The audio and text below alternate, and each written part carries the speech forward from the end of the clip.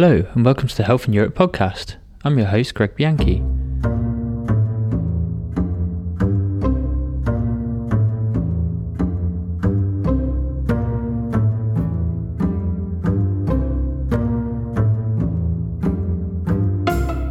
We've launched this podcast to bring you the latest on WHO's work in the European region. Our region is broad and diverse. From the mid-Atlantic and stretching as far as the Chinese border, we work with fascinating and driven individuals and groups. This podcast is about hearing their stories and how they might impact your day-to-day life.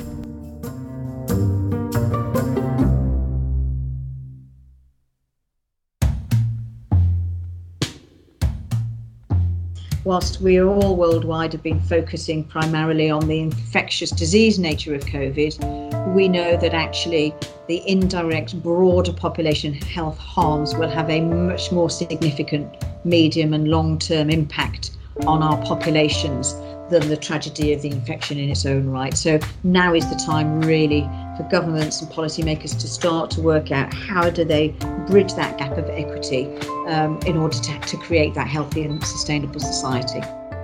That's Tracy Cooper, Chief Executive of Public Health Wales.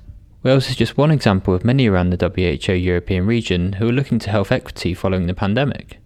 WHO has been working closely with health authorities across the region, including Wales, to better understand the impacts of inequities in health on broader society, and how addressing these inequities can impact the health of individuals but also societies and economies. When we talk about inequities in health, this includes access to healthcare, but also broader issues such as exercise facilities, healthy diets, and lower levels of poverty, which can have an impact on societal health as well. With this in mind, I started by asking Tracy, why is it important to reduce health inequities to build a fairer, healthier society? I think managing health equity and improving health equity has become so polarised in the coronavirus pandemic. And so many certainly in Wales and so many countries worldwide, we had pre-existing really significant challenges around inequalities and inequities before COVID.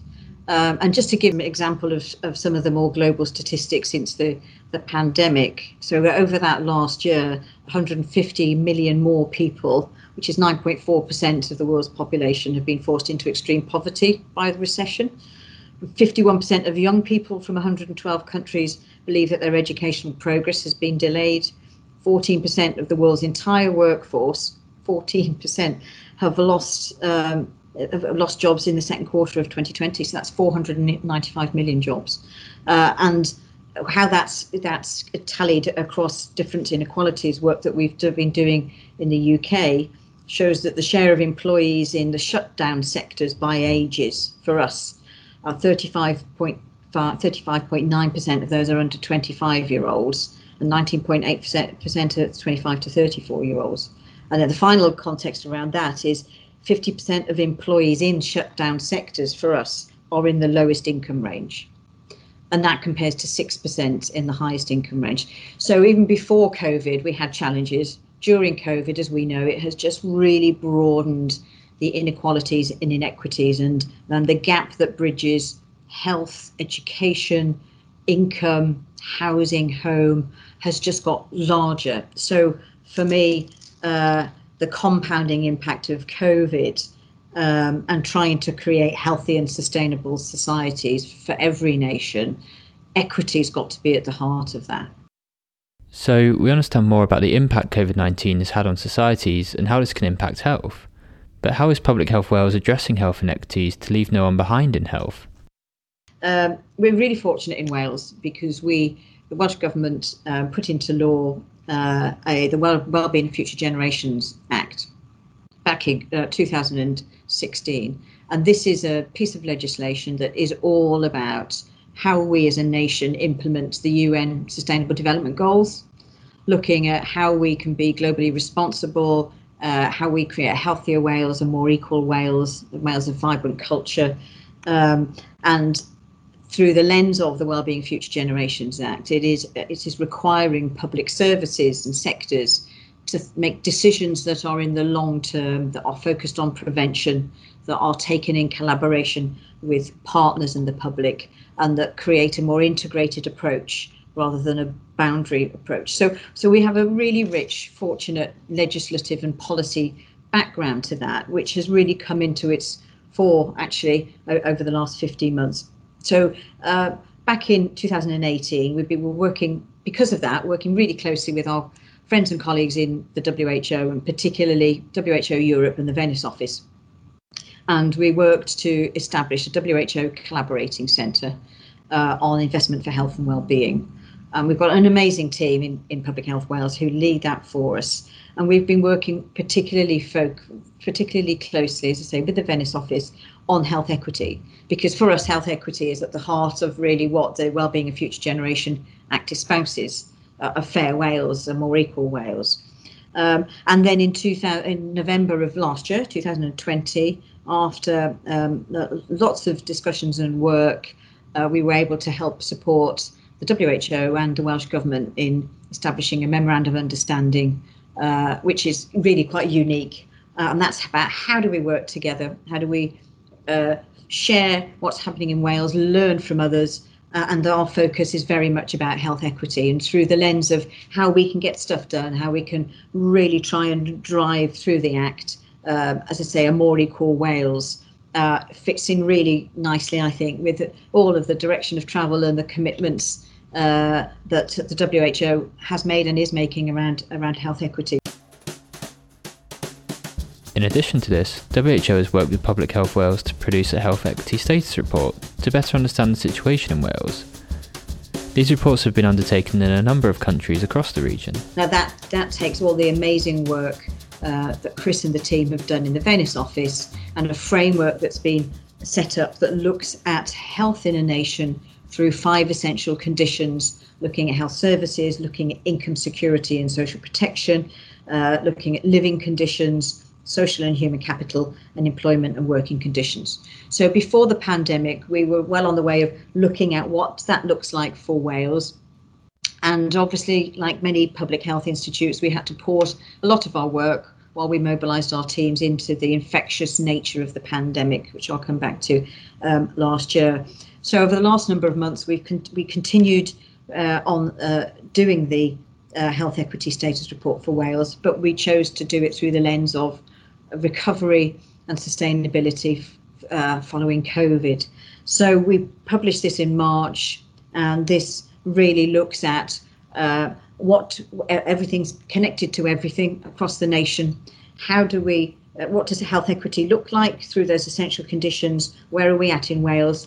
And what are the interventions and recommendations from a policy perspective that we really need to be focusing on now, given the compounding impact and the broadening gaps in equity in Wales, so that we make the decisions today to create that healthier and more sustainable society going forward. So that's been a really important thing for us, and we are developing that into a digitised platform so that our partners in local government, in education, in health, can look at what it looks like for them at a regional level as well as nationally, so they can use that data in as real time as possible to make decisions, which is going to be key. A couple of other examples, Greg, that we've been doing.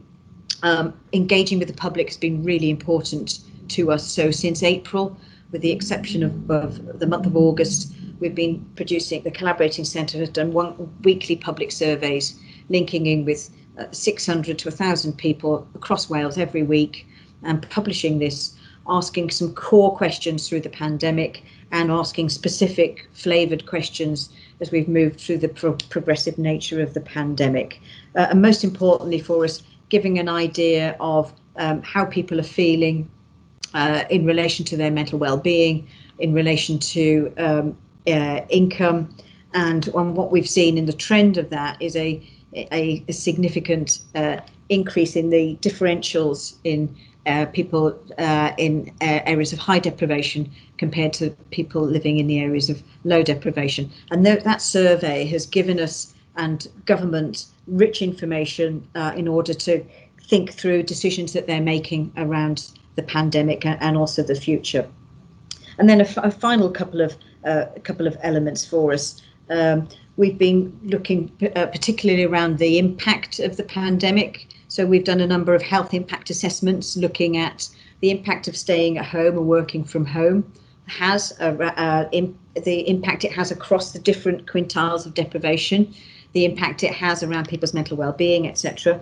And then secondly, looking at the impact that social distancing has had through a particular lens of young people and mental well-being. And all of these products are to help inform decisions that need to be made, looking at the status of that Wales is in and what needs to happen. So our role is very much about providing evidence and support for others and giving us identifying really clear interventions that need to be targeted to mitigate the broader harms of COVID. And my final point on this is, whilst we are all worldwide have been focusing primarily on the infectious disease nature of COVID, we know that actually the indirect broader population health harms will have a much more significant medium and long-term impact on our populations than the tragedy of the infection in its own right. So now is the time really for governments and policymakers to start to work out how do they bridge that gap of equity in order to create that healthy and sustainable society. So while COVID has tragically shown the issues of inequities in society and health, what can be learned from this experience to strengthen health systems in future? We work very closely with our partner national public health institutes around the world. We've hung together very closely through the pandemic. And last week we were talking about the opportunities of riding on that wave of knowledge and interest around public health to really try and mobilise society for people to take some self-responsibility around public health, but also to make sure that public health, be it health protection, be it health and well-being, health improvement, it becomes mainstreamed in modules for children at school, for people going through higher education, further education, for employees. So rather than us just thinking about the workforce that is a specialist workforce, how do we raise the profile of really key elements around the breadth of public health and health equity that comes with that and resilience that comes with that, to broaden the role that everybody has in society.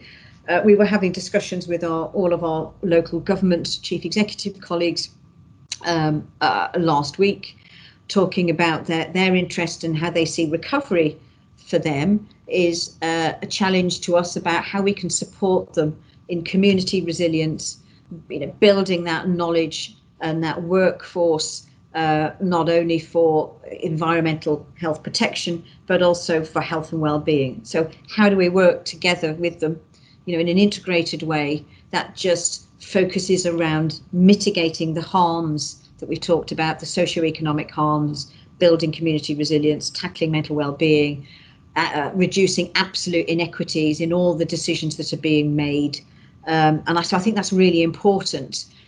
There's also there is a agreeing priorities together, making decisions together, building workforces together in a very innovative way.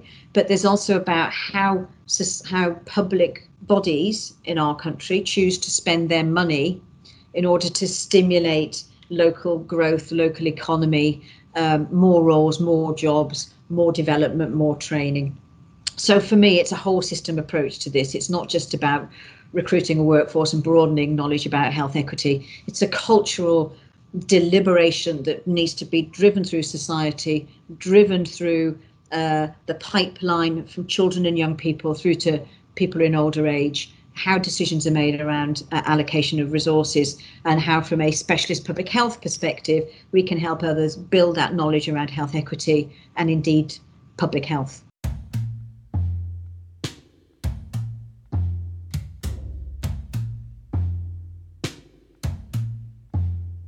So we now have a better understanding of the work being undertaken in Wales to understand and improve health equity, but what about the broader WHO European region?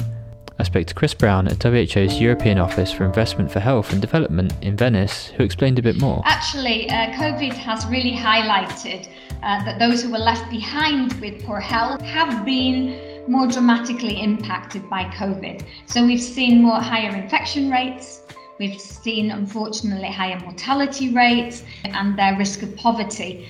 And this is affecting the bottom 20% of the population in all European member states.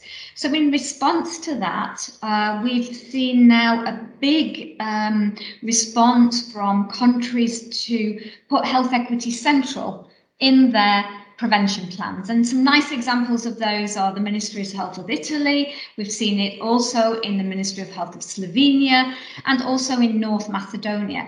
What's very interesting is they're doing it in very different ways. And this we encourage because there isn't just one way that we can really tackle health inequalities. So in the context of Italy, Italy has put health equity as a top priority objective in their national prevention plans. They're working with regional governments to translate that goal into regional prevention plans linked to their regional development plans, so that health equity stretches beyond the health sector into working with the development sector.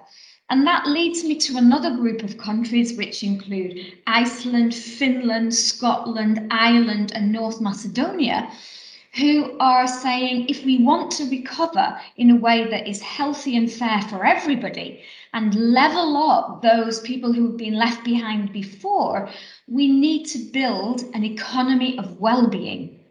So here we have these countries who are saying our welfare systems and our health systems will not be able to cope with the huge demands in terms of poverty, poor health and unemployment. The only way that we can have a fairer and healthier society is if we put equity as a central goal, as an investment priority in all recovery policies and financing frameworks. So if I take, for example, North Macedonia has just completed a health equity impact and mitigation assessment exercise, which has helped them to pinpoint more specifically who has been most affected, with what kinds of effects for health and their ability to participate in society. They've also gone further and said, what is the consequences if we don't tackle health inequalities for our ability to recover and have sustainable and peaceful recovery? And then they've used that to bring 60 different stakeholders across North Macedonia, across government, all UN agencies, NGOs, all sectors, to put health and equity central in their recovery policy. So this is really to be sort of commended, and North Macedonia is now using their learning as part of working with other countries in that region to champion health equity as central to recovery of the region. Health equity is at the centre of WHO Europe's European Programme of Work. Chris explains why this is important for the future of health in Europe. Something else that we're seeing, and that is that the new European Programme of Work, United in Action for Better Health, has put equity central and leaving no one behind as a core goal.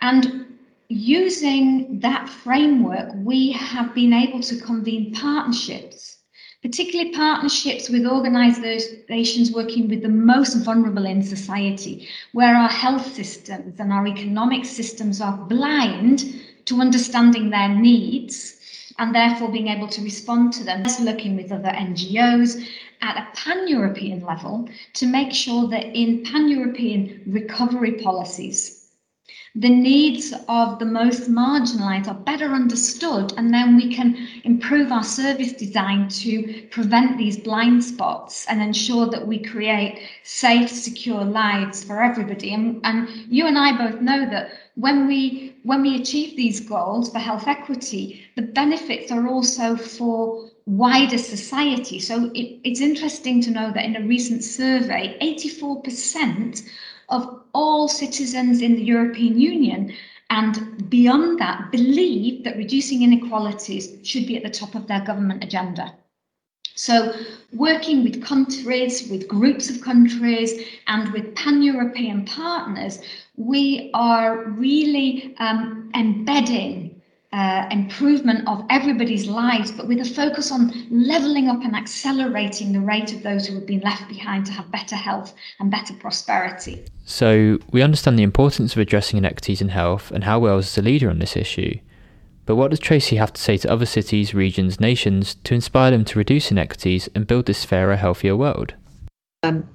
We have been using the word syndemic with our partners in Wales, a syndemic being a simultaneous series of epidemics in society. And in this context, it's the epidemic of the infection, the epidemic of the burden of disease that we're accruing already we accrued before, but during the pandemic and the epidemic of the socio-economic harms that are taking place.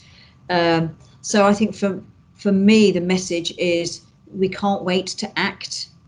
We've got global disparities. Before the pandemic, we continue to have global disparities and inequalities within and between countries.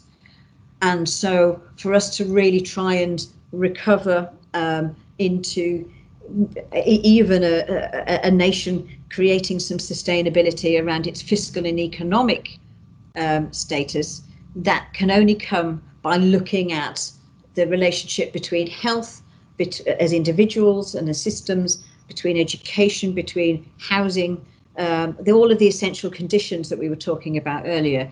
Because actually, until we look at the interventions that ensure that there is optimum in all of those, we have the potential to have deteriorating health, increasing burden on health care, people not able to either be in work because of the impact it has had, and the skewed impacts that I was talking about on different age ranges and different people in different quintiles of deprivation. And these are the most vulnerable anyway. So we know that there is a double impact on the actions that COVID have driven, understandably, that have resulted in, for example, job losses, and the fact that actually those who are most vulnerable and in the most fragile of works are those who have been most impacted. So we know this. And if we don't think about running a country, being mindful of the connections between all of those different essential conditions, then, as I say, we will not have people in tax-payable status for sufficient times. We'll have people who will need to access benefits, who will be on income support for longer times. They are more likely then to deteriorate in their health and well-being. And therefore, targeted interventions that look at mitigating those broader harms, but targeted on, particularly focused on the most vulnerable in society, because there's a bigger gap. There was before the pandemic, there is even a larger gap now. And the reducing that gap to ensure that countries are fairer, but are actually sustainable, economically sustainable, will require targeted deliberation, targeted interventions, and how we share that through the WHO, how we share it through the work we've been doing in many other countries, so that people can have an idea of what's happening and what's working in different countries, I think is key. And I guess my final point on this is I was talking last week with colleagues in other national public health institutes, and I was likening the last 15 months to being our first leadership moment in the pandemic, which was about mobilizing to address the infectious nature of the pandemic. We are now, not just as public health institutes, but as governments, I believe, with the support of the WHO, well and truly in our second leadership moment, which is about tackling and mitigating the broader harms and reducing the inequities that exist, because we simply don't have any choice if we're going to really create and try and move back into healthier and more sustainable and viable societies. Thanks to Tracy Cooper from Public Health Wales and Chris Brown for taking part in the podcast. If you'd like to find out more about health equity, you can do so on the WHO Europe website, that's euro.who.int. This episode was presented by me, Greg Bianchi. Thanks for listening. Until next time, stay safe and stay healthy.